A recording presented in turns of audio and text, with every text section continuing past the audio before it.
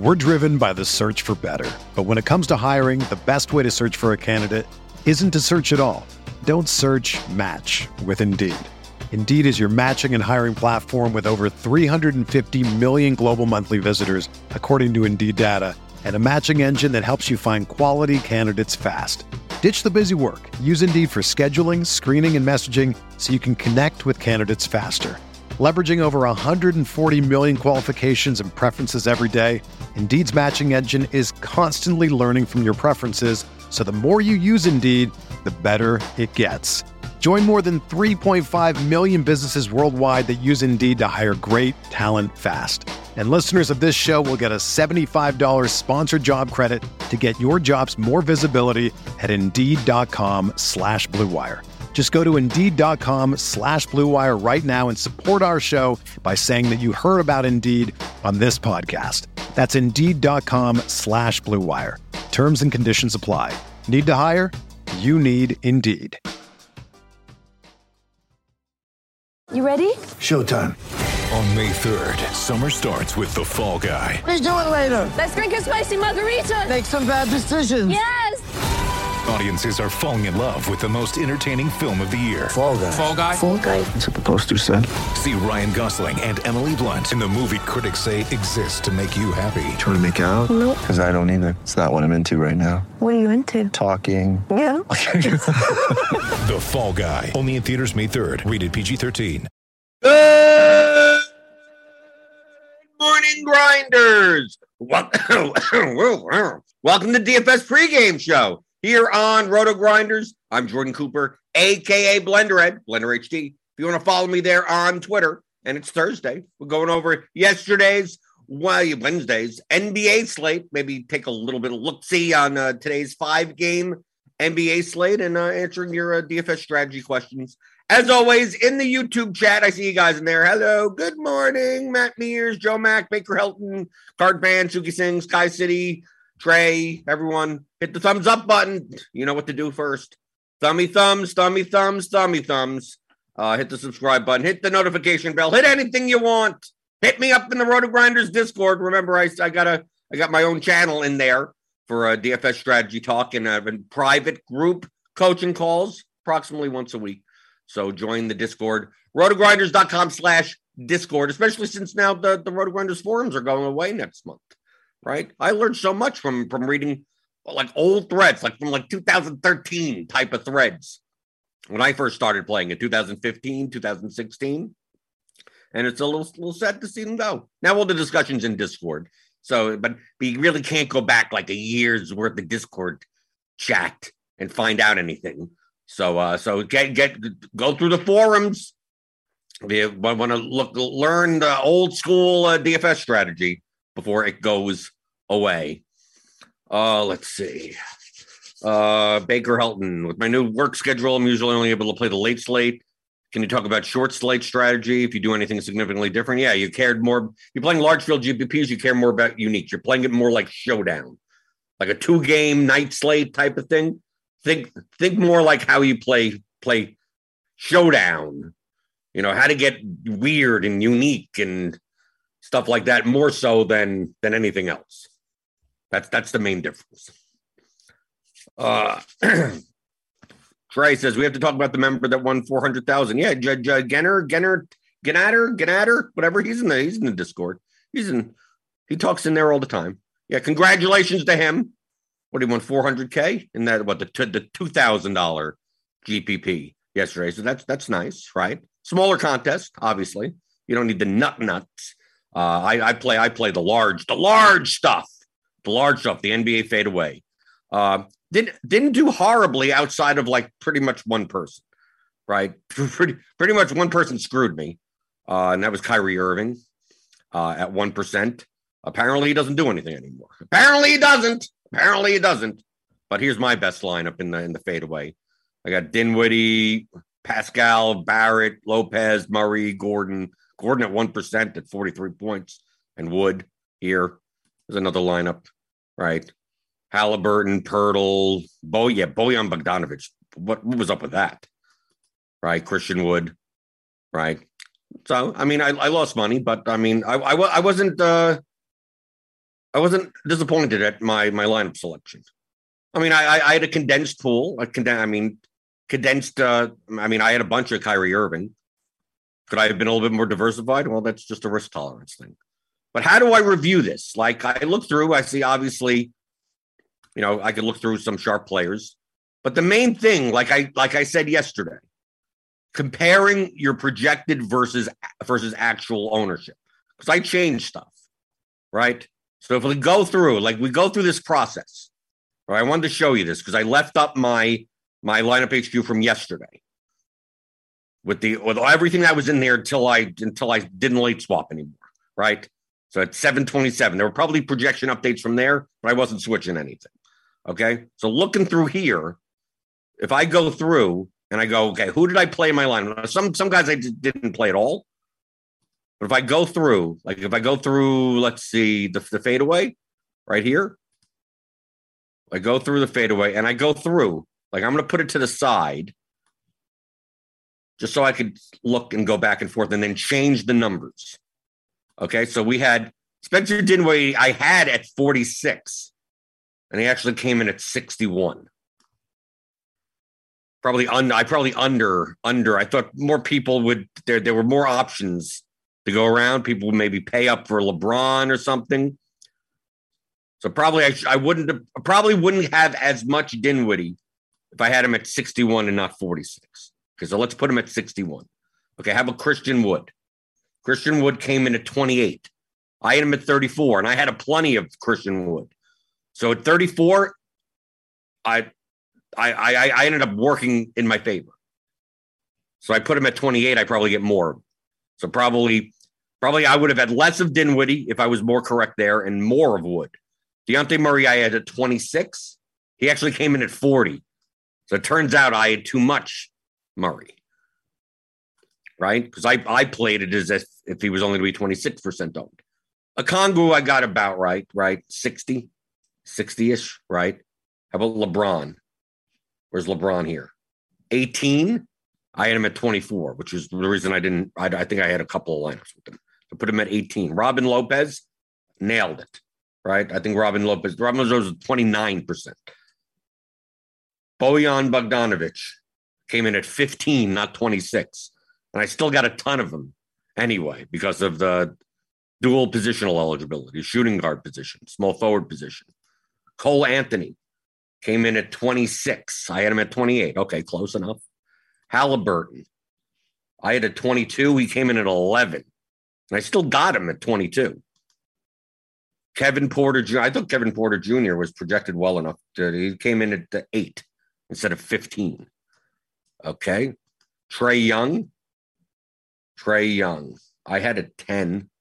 He didn't come anywhere close to that. Well, no, 6. Okay, not horrible.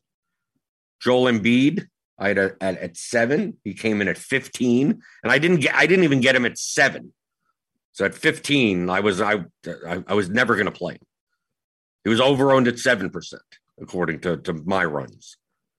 Alec Burks, 18. Where did he come in? He came in much lower. He came in way lower than I thought with Kemba Walker out. He came in at 5. I'm probably going to get a lot of him. Kyrie Irving, I had at 6. He came in at 1.7. I was still getting a ton of him at 6 for his projection, for his 44-point projection, which does he do anything anymore? Is he Patty Mills? Kyle Lowry, 13. I'm just going through the players that I at least had in my lineups. So what was Pirtle? So I just want to show you this process of what you're judging it by. Lowry, 13. What did Lowry come in at? 7. I had it a little bit more balanced. Chuma Okeke. It's hard to judge what he was going to be on. 34. Yeah, I had him at 25, and I didn't get any of them. So he was over-owned. Pirtle at 20. Yeah, 19. Okay, close. De'Aaron Fox at 5. I had it at 8. Came in at 6. Obviously, with my Dinwiddie ownership being off by 15 percentage points, it's going to be spread out. Obviously, a lot of these are going to be lower. Lonnie Walker, especially with we didn't know what was going on with the Spurs, and then the starting lineup came out. Is Keldon Johnson going to play? We don't know. Came in at 21, so not 14. Alex Len, he wasn't starting, so in the beginning, probably the 3%. Yeah. All right, 3%. Harrison Barnes, 5%, not 15. Jalen Green, I had at 9. And he came in at 3. Right. Everything is going to start going down from here. Dennis Schroeder, I had at 17. He came in at 19. Malik Monk, it came in at 5. Dorian Finney-Smith, which shooting small forward was such a bad position. He was barely 1% owned. I was getting a bunch of them at 26-point projection. RJ Barrett, he did well. Came in at 3. I had him at 6. Mike Conley, I had at 11. He came in at 3. All this Dinwiddie ownership. Hayward, I had at 9. He came in at 5. Gordon I had Gordon at 9, and he barely was owned. He came in at 2. Maxey, Wagner, O'Neal. Okay, let's keep on going. Maxey, 8. Close. Wagner came in at 6. O'Neal. It was hard to just see that the Jazz. It was hard to what's going to happen with O'Neal and Pascal and who was starting. O'Neal came in at 12, and I know Pascal came in at like 21. So that was all late swap stuff. 27. He came in at 27. Joe Ingles, who he got injured or ejected or something, came in at 6. PJ Tucker, let's just do them all at this point. Tucker came in at 2 or 3. I had him at 12 for the power forward position. Let's put it at 3. Derek Jones Jr. got injured. He came in at 2. Caleb Martin, which one site had a decent projection on him. He came in at 7, yeah. Clarkson came in at 4 and not 2. Al Horford, I had at 10 for whatever reason. He came in at 3. Bryn Forbes, he was barely owned, right? Yeah, 1%. Cedi Osman and PJ Washington. This was all that was in my pool. Cedi Osman at 1, PJ Washington at 2 or 3, technically. Okay, so now bring this back.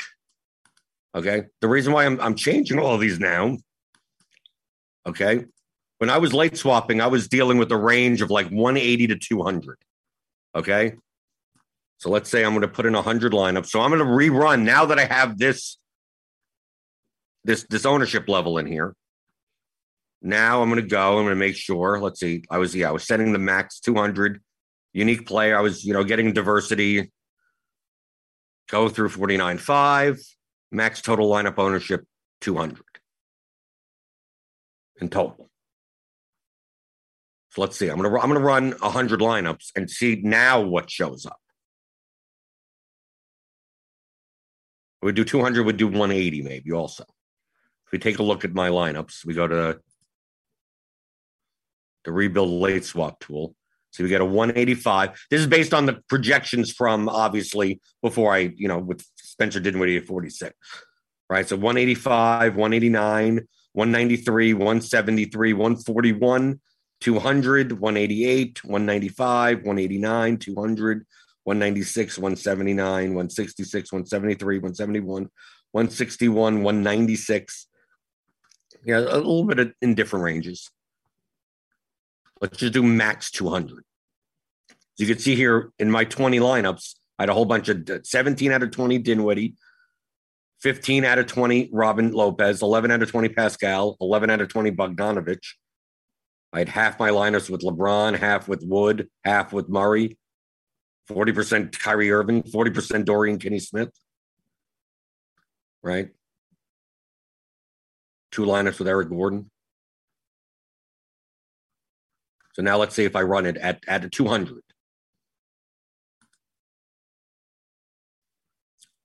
So now it has to take into account the ownership, the actual ownership. Still the projections that they were. I can't do anything about that. There's no point in comparing it to what they actually did anymore. So you go through here. So he's looking at a ton of Spencer Dinwiddie, right? I still get a lot of Bojan Bogdanovic, right? I still get a lot. Okay, now if I start eliminating, well, let's see, these are 190s. So 190, start eliminating the lineups that are too high owned.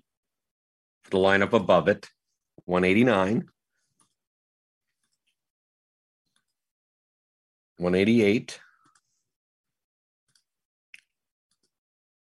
187, 187, 181. Get rid of a lot of these lineups. Let's get rid of these lineups. Delete all these lineups below. Okay, I'm going to get rid of my saved lineups that are in here. Clear saved lineups. Okay. So I get this build 1, 2, 3. So I'm down to 181, 185. Okay. So now we get 181 over here. So I'm gonna do this by like 40s just to make it quicker. So I'm going to save these lineups. This is 190s to 181. Technically, this lineup I should go also. Right. Okay. So I'm going to save these lineups. Save this in all lineups below. Now I'm going to run it because the last one we saw was a 181. So now I'm going to drop down to 180 and see the next 40 lineups from there. Okay, going through. And this is with the actual ownership now. The projections as they were, but the actual ownership. 171. Okay, we get a 171 lineup already. 163.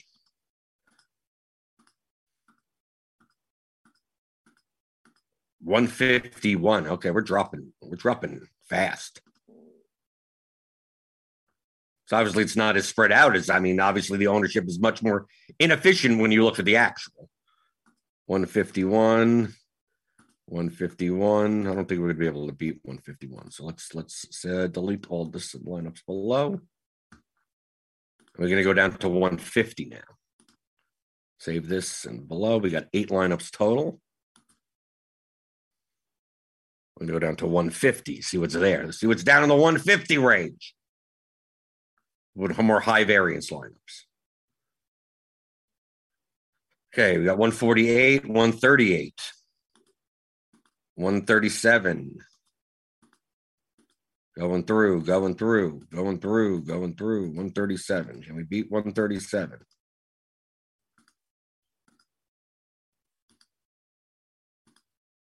I'm not sure if we're going to be able to beat 137. Like I said, I'm doing it very, very quickly for time purposes. Not the most precise method. 135. Okay. 135 is good. Yeah, 135 is good. Just so you get a couple of lineups. Throw a whole bunch of lineups in the saved lineups. 124. That projection versus ownership makes sense. You could probably do a ton more of this. Obviously, I have unique players on 3 to get a more diversified set. You do it on 1, you'll find so many more lineups. Right? I'm just doing this very quickly. Just as an example. Okay, save this in all lineups below. So we got 13 lineups. Do I want to go even further down? 124. Let's get one more run. 123. I'm not sure how great these lineups, very contrarian lineups. 109.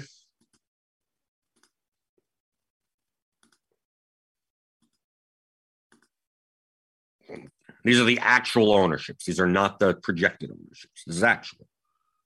So I put in the actual. 107.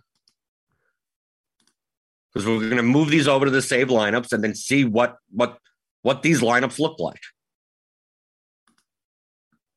107.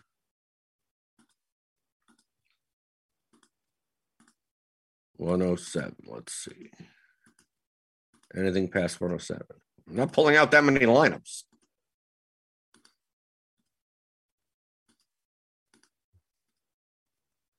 I don't think we're going to beat 107. Let me just see. I could just scroll, make it easier.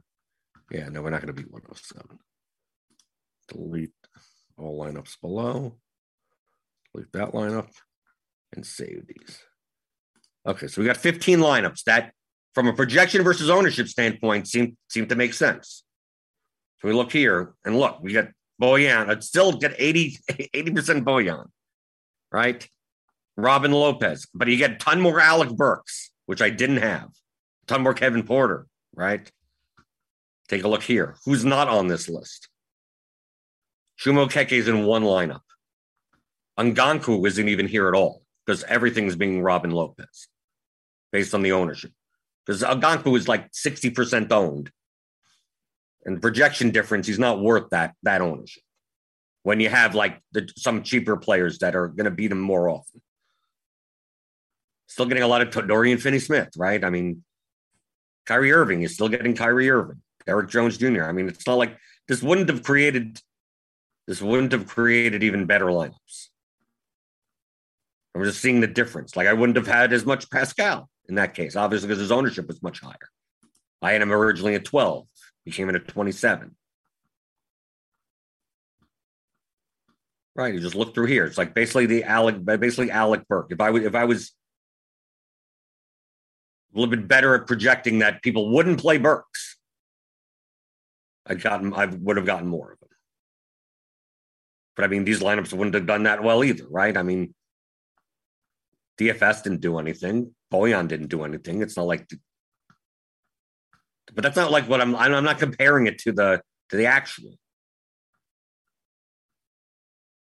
I'm just comparing it to like what I could have gotten if the ownership was accurate. It wouldn't have resulted in anything that dramatically different other than Burks. So obviously I go through more lineups than 15. That's why it's like at the end of the day, I may not have 80% Bojan Bogdanovic. I may not have 73% Kevin Porter Jr. But just from I still would have had plenty of Dinwiddie, but maybe not 17 out of 20 Dinwiddie. But I would have had more Burks. Okay. Still would have had Wood. Still, I mean, it's still look, I still have Murray and James. I still got Irving as I did. I still had one or two Trae Young lineups. Okay. RJ Barrett, Kyle Lowry. I mean, yeah. This is how you could review it. So how would have my lineups been different? What am I comparing it to? Right. I look in my lineups here in the late swap tool. And I go, he's like, where's Alec Burks? Alec Burks. Here, I got 5 lineups. Okay, so I mean, it's not like when that was horrible. But I had 6 on Kongu lineups that maybe I didn't need to have. I ended up with Pirtle that, I mean, obviously I'm only running 15 lineups. I would have ran more. I might have gotten some of these guys in, like Eric Gordon. Maybe I didn't get Al Horford or something. Just going through. This is how you would review, not like, oh, okay, what happened yesterday, right? You go through your lineups, and you go, oh, I shouldn't have done this. I shouldn't have done that. Like, did the ownership versus projection of your lineup make sense? Based on the numbers that you had. The answer is yes, then what else are you going to do? Right? Compared to lineups that, like, top players had. So if we go, let's say, to Petty, right, who won? His top line, Lamar Stevens. I know he plucked that out of his ass. But take a look at the total ownership here. 40 plus 26. I mean, these look similar to my types of lineups. 40 plus 26 is what? 66, 70, 77, plus 29, 70, 107, 106. 106, 120, 133, 143, 153, 161, about 162 percentage points in ownership. And other than maybe Randall and Stevens, all these guys were in my pool. right? And Randall has raw points, right? Lamar Stevens is just, okay, he got there, right? Garbage time. It was like, okay, ownership looks fine. 160-ish range. That was around a lot of my lineups. Take a look at his second lineup. Similar. A little bit lower owned. 26 plus 11.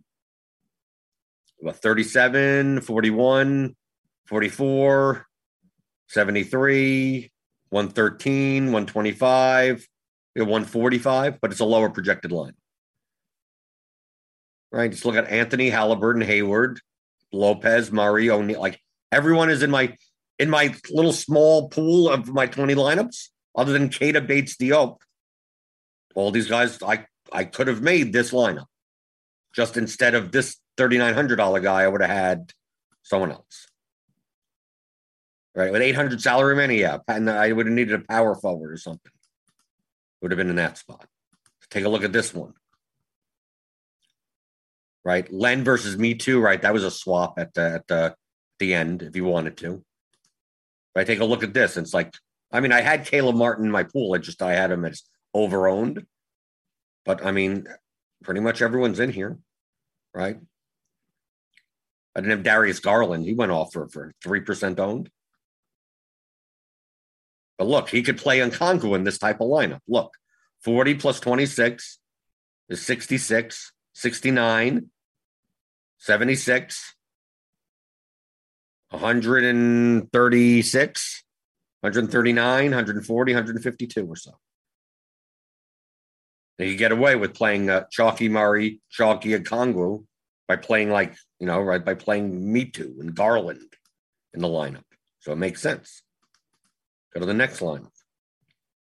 Right, this looks how much chalk is in here, but you have Lamar Stevens and John Collins and Gordon Hayward. You could eat Wood, Bogdanovich, Murray, Lopez, Dinwiddie. You could eat it. You could eat that all. Next lineup. Right, same thing, similar here. A little bit more contrarian. You can take a look at someone else. Let's take a look at who else were we looking at? Alhambra. Let's look at Alhambra.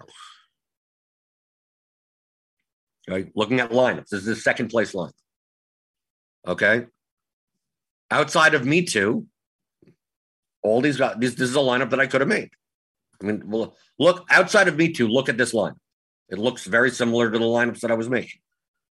Murray, Gordon, Pascal, Lopez, James, Barnes, Wood. I mean, like, dude, this pretty much is my lineup outside of power play. You know, this would have ended up being like Derek Jones Jr. or something like that in that spot.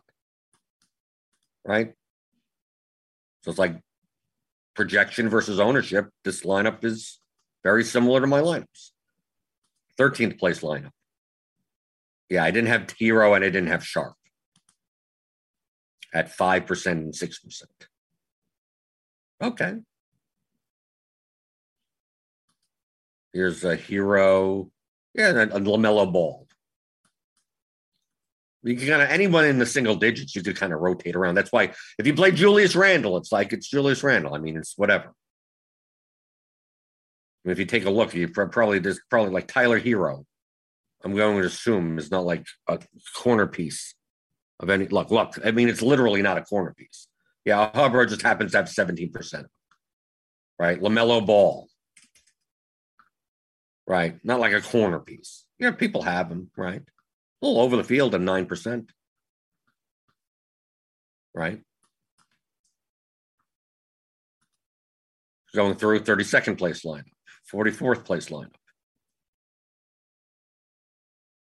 Day'Ron Sharp, who started for the Nets at center.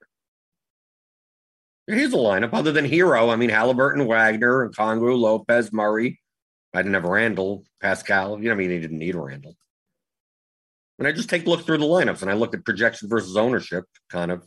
I'm like, my lineups kind of look like these. I mean, look at this lineup. Outside of LaMelo Ball, they're essentially my lineups.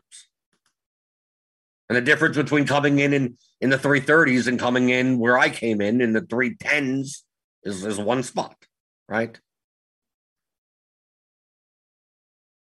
Is playing Darius Garland instead of Kyrie Irving, right? I mean, just Some random, fairly efficiently owned player. Right, going through actual lineups. People go through, a lot of times they go, oh, I'm just going to look at exposures. Oh, this guy didn't have too much of that guy. Well, take a look at what the lineups look like also. That helps.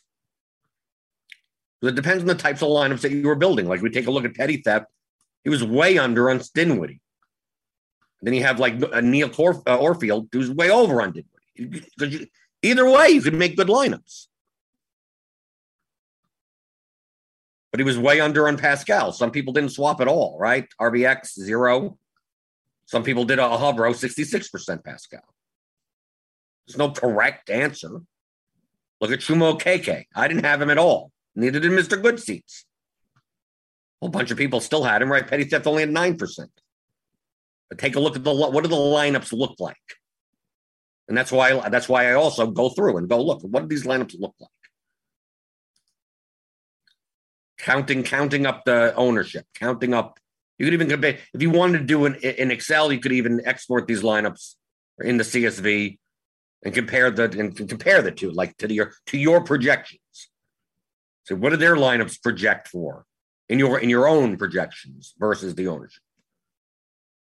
And you go, what do their lineups combine to, and what do your lineups combine to?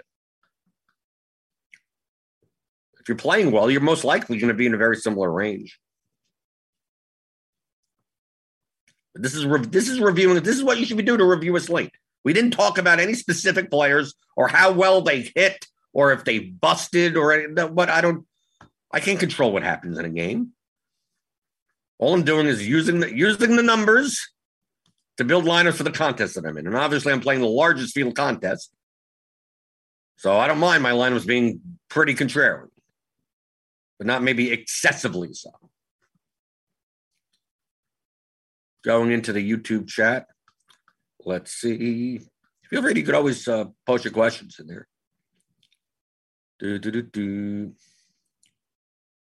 Alex Santi asks, when you modify the per P-own of a guy, do you then adjust all the correlating players or just work down the list? Yeah. Well, I mean, especially with the late swap stuff and the news, like I'll have to. Like once like the main thing that I had to do was when Norvel Pell was ruled out.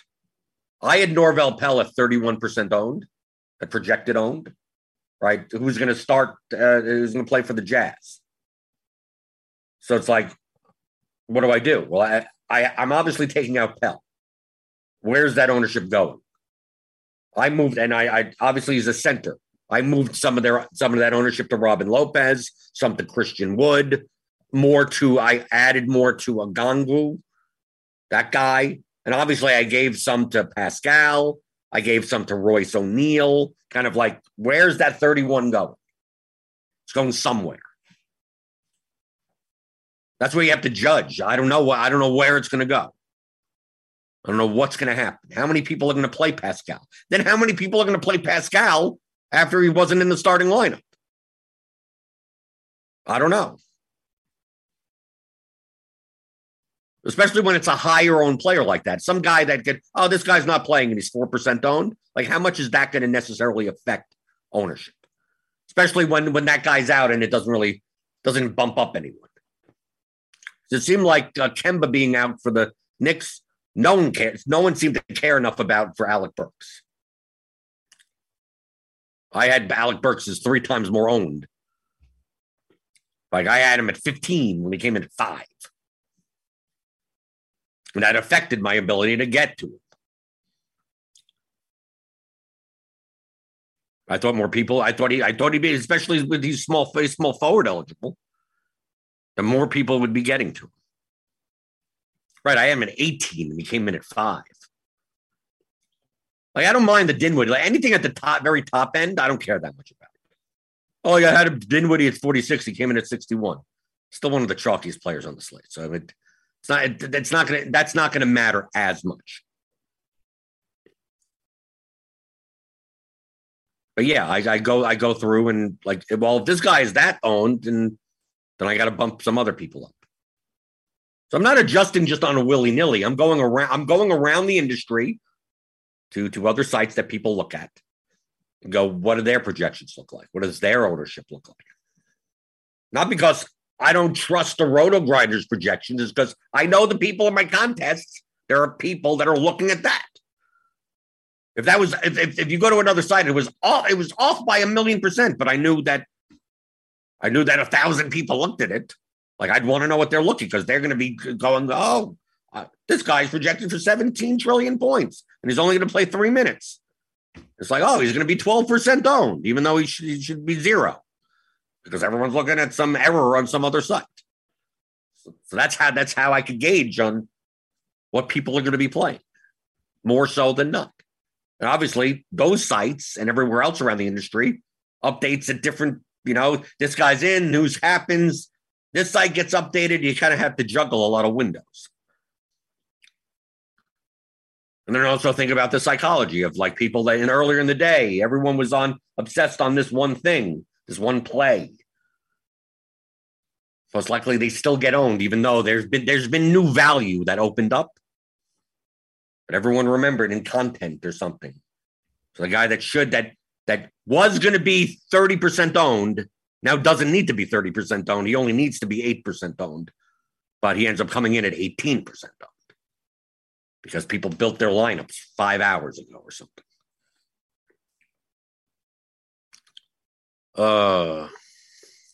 What did Pascal's ownership compared to Engels end up being from Kickstart? Engels was 6%, and Pascal was 27%. But it's different positions, right? Pascal is small forward, power forward.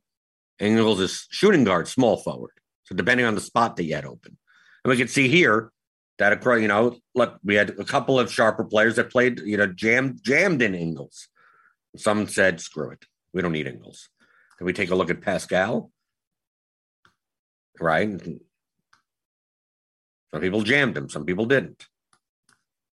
He wasn't a jam-worthy play. It wasn't one of those types of things where it's like, get him into all your lineups. But obviously, with it being late swap, he figured to be lower owned than he would have been at the start of the slate. But still 27% was probably about efficient.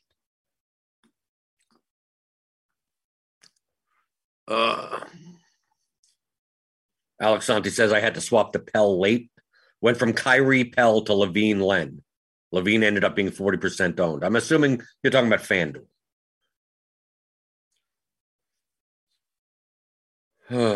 Grant Brown says, do you check to make sure total ownership is still 800% somehow, or just directional? Just directional. I don't care. Remember, I'm not trying to project all the players. Like, take a look at my pool. I've already eliminated the players that either don't show up in lineups that I don't want, right? That don't project well enough, right? So I only have 43 players in my pool. So like back here, like I didn't have any DeMar DeRozan, Donovan Mitchell, Luka, Harden, Kuzma, Vooch, Randall, Harris, like I'm not doing it. So if they're not in my pool, if they don't make, because I'm only making 20 lineups. If I was making 150 lineups, all these guys would be in my pool. But in 20 lineups, I'm just going to start cutting. And if their RGV, if their smash is not high enough compared to other guys in those bits, I just get rid of it. Since I'm only building 20 lineups. I don't need to, so I don't have to juggle so much at once. That's the reason I'm only playing 20. If I was playing 100, 150, if I was playing even 80, I'd have to do double the amount of work because I'd have more. I'd have Lonzo Ball. I'd have all these guys in there, and then have to adjust their ownership. So no, it's not obviously it's not going to add up to 800% because I'm not look at all the players that I don't have in my pool. So I just concern myself with the players that are in it. How do I get the players in it? By running lineups before. I mean, that's what I run lineups before.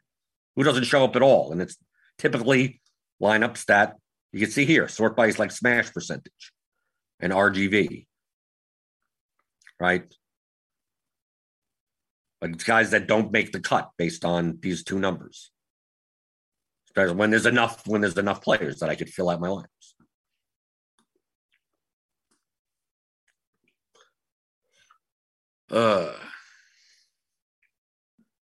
Rupster says, why not sell a Pion upgrade like Hardy sells the Blitz? Because, look, I don't project all the players. I don't project all. This is directionally accurate for me to make lineups. That's all I care about. So what would I be selling? There's nothing for me to sell. And I'd have to do what? I'd have to do it every day, even if I'm not playing? What, are you kidding me? You pay me a lot of money. Yeah, I'll do it. Yes. I'll actually stop playing. I'll just provide ownership like this. You pay me $75,000 a year. Then I'll do it. That's where I want to hit playing DFS, right? I don't even have to play DFS anymore. And I'll just do projected ownership for all the sports. But then you can't trust my projected ownership because if I'm not playing, then I have no skin in the game. And who knows? I go, I look around here and is he going to be 29% owned? I don't know. Right. Rupster says $10 a month. Yeah. Yeah, good luck with that. It's not hard. It's not really hard. I mean, you can just use the Roto-Grinders ownership. That's perfectly fine. That's going to be more directionally accurate than you this having zeros in it and you putting them in. So that's fine. As long as it could beat what you could do yourself, that's obviously worth it. And sometimes I'm wrong, right? Sometimes I'm off. But I like looking around the industry and seeing, this guy's projected well there. He's going to be a little bit more owned than we think. I don't have to agree with the other side's projection. That's not the point. Point is like, if I see other sites projecting a certain guy 2 or 3 points higher than what we have him in at Roto-Grinders, like our ownership may say 10%, and I'm like, he's going to come in at like 22. And people are going to look and go, why the hell is he 22% owned? Is it the projection that the 2 or 3 point difference in projection? Typically, it's a 2 or 3 minute difference. Who's right? Who knows? All I know is that based on our numbers, he's going to be higher owned. And obviously, based on our numbers, him being 2 or 3 points lower projected, 22% ownership versus 10% ownership means you don't even play the guy, right? Then he's definitely over owned based on our projections. But obviously, that ownership has to go somewhere else. Right? That guy's generating ownership. Where is it coming out of? So you have to go through and flip. This guy's getting ownership. It's a small guy. You look at point guards getting ownership, right? The reason why look the point guards that weren't Murray and Dinwiddie, I had over projected ownership because I only had Murray at like 26 and Dinwiddie at 46, which means all these other point guards like Cole Anthony, I had close at 26. So like that ownership has to go places, right? So that's why I had Eric Gordon at 9 and Lowry at whatever 10 or like all these other guys down here. That's why I had Trae Young at 9 or 10, and he came in at 6. Yeah, because everyone gravitated, more people than what I projected gravitated to just Dinwiddie Murray. That's a knock-on effect of all the other point guards.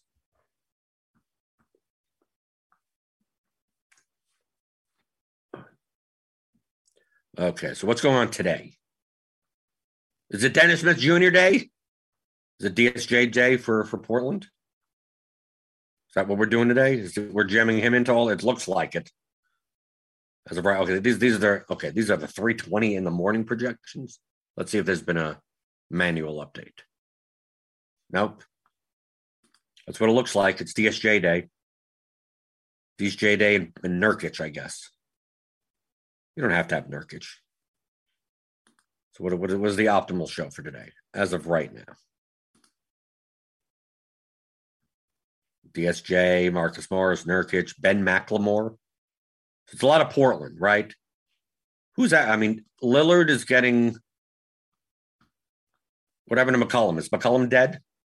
Right? Portland hasn't been on a slate the past 2 days, right? Remember, I haven't paid attention to basketball in over 2 months. Well, look at this Portland lineup. Wow. But they're going to be chalk. Apparently, they're the chalk. Look at this. Like, look at all these numbers. A 5-game slate. Even Trendon Watford? Who the hell is that guy? CJ Ellaby? Is it CJ Ellaby Day? Who are these people? It's the creative players. Looks like they barely have anyone in the rotation. But look at 4K. If he's going to play 36 minutes at point guard, I think DSJ is going to be all 20 of my lineups with a salary adjusted plus minus value at 12.89. Yeah, he's probably going to make even at 76% owned. He's probably going to be in all my lineups at that number, right? I mean, because let's do the exercise. Bring these all back, okay? So here's a lineup. I'm going to run this 287.9. This is a line. This is an optimal. I'm going to go to build rules. Let me just put in 20, whatever. And let me run the lineup. If I take him out of the player pool. So the optimal with DSJ is 287.9. Without DSJ, 273.47. Jeez. So you're giving up everything. 273 to 287. You're giving up 14 points. If you don't play DSJ, you can't not give up 14 points. You give up more points, right? You could give up even more points than that. So based on our current projections, for you to not play DSJ in your lineup, you'd be sacrificing 14 points in projection simply by not playing him.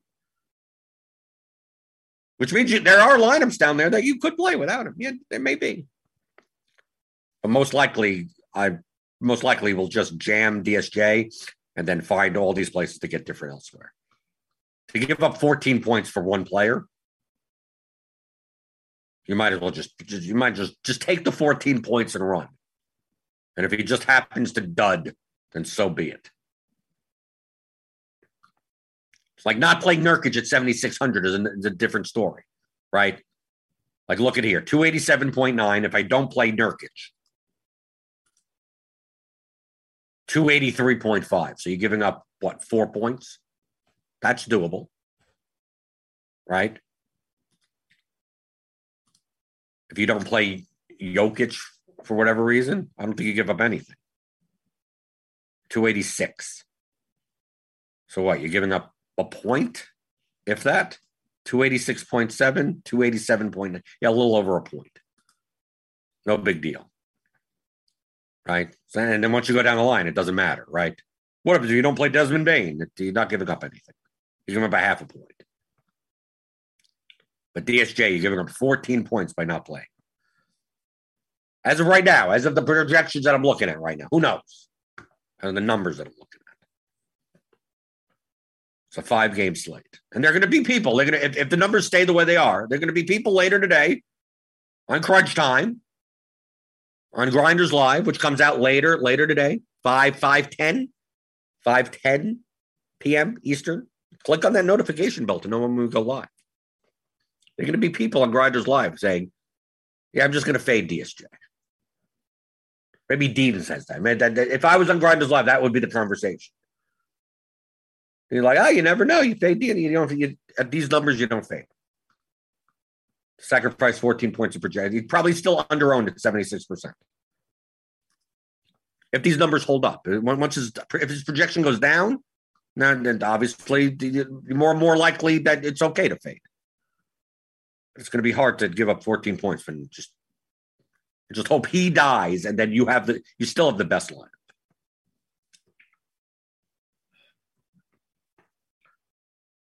But we talk about more on Grinders Live, right? Hit those thumbs up buttons on your way out the door, right? This is mostly a review show. Some people come by and go, how come we barely talk about today's slate? Because it's basketball. It's NBA. Who knows what the hell's going to happen? I mean, like yesterday was kind of, even for a 9-game slate, kind of a quiet. We had the Spurs news. We had Pell out. I mean, stuff happened, and it didn't feel crazy, right? Crazy. It just felt like normal crazy. So, like, how do you go over slates at 11 o'clock in the morning when 8 hours from now, nothing I say may even matter anymore, right? So that's why review. Show you how to properly review. How are you going to get better if you're not paying attention and reviewing what you've previously done? How are you playing? Are you playing well? Not what happened. People focus too much on the results. I should have picked this guy over that guy. How is that actionable today? How is that actionable tomorrow? No, we're playing, and DFS is played with lineups. You could do one of two things.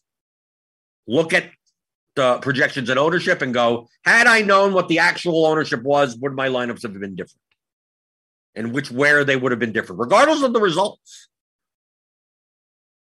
Doing that. And then number two is studying sharper players and looking at their lineups. Did their lineups look like your lineups? From a projection versus ownership standpoint and like actual players, you go through. That's why I said I went through, bro, I'm looking, like these kind of look like my lineups, right? Little 1v1s, right? Stuff like that. But like, I'm not like completely off my rocker or anything. Those are the two things that you could do. And the closer you are to playing lineups like the top players in the game, the contest that you're in, and the projection versus ownership of the lineups that come in the top 1% of contests, over time, you will win. Over time. And if you're playing GPPs like this, you're looking to win once a season, right? Once a season, right? You're going to play 150, 180 slates. You're probably going to lose 90% of them. And you hope in the other 10% that you make enough money. Maybe you win once. Maybe you come in the top 10 4 or 5 times. You have an 8th, and close. You have a 4th. At that point, once you're in the top 10, it's like it's a difference of a couple of rebounds, a bucket here or there, a 3-pointer at the end of the game. These payout structures are ridiculous, right? Right? 100,000, 35,000, 20,000, 10,000, 4,000. Right? So you come in 5th place, you get 4,000. If you got a couple more points, it's a difference of another $96,000. That's your goal for the entire season. Oh, I played for 3 weeks and I've lost every slate. Oh, cry me a river. You're saying something that's normal. Are you aiming for first? Because if you're losing for 3 weeks straight and you're building lineups that have very little chance of winning, either because they're too chalky or way too contrarian, then that's different. Then you're just going to bleed your money away. So you got to review what you did, what decisions would have been different had you known, compare your lineups to sharper players, and get better. That's actionable for future slates.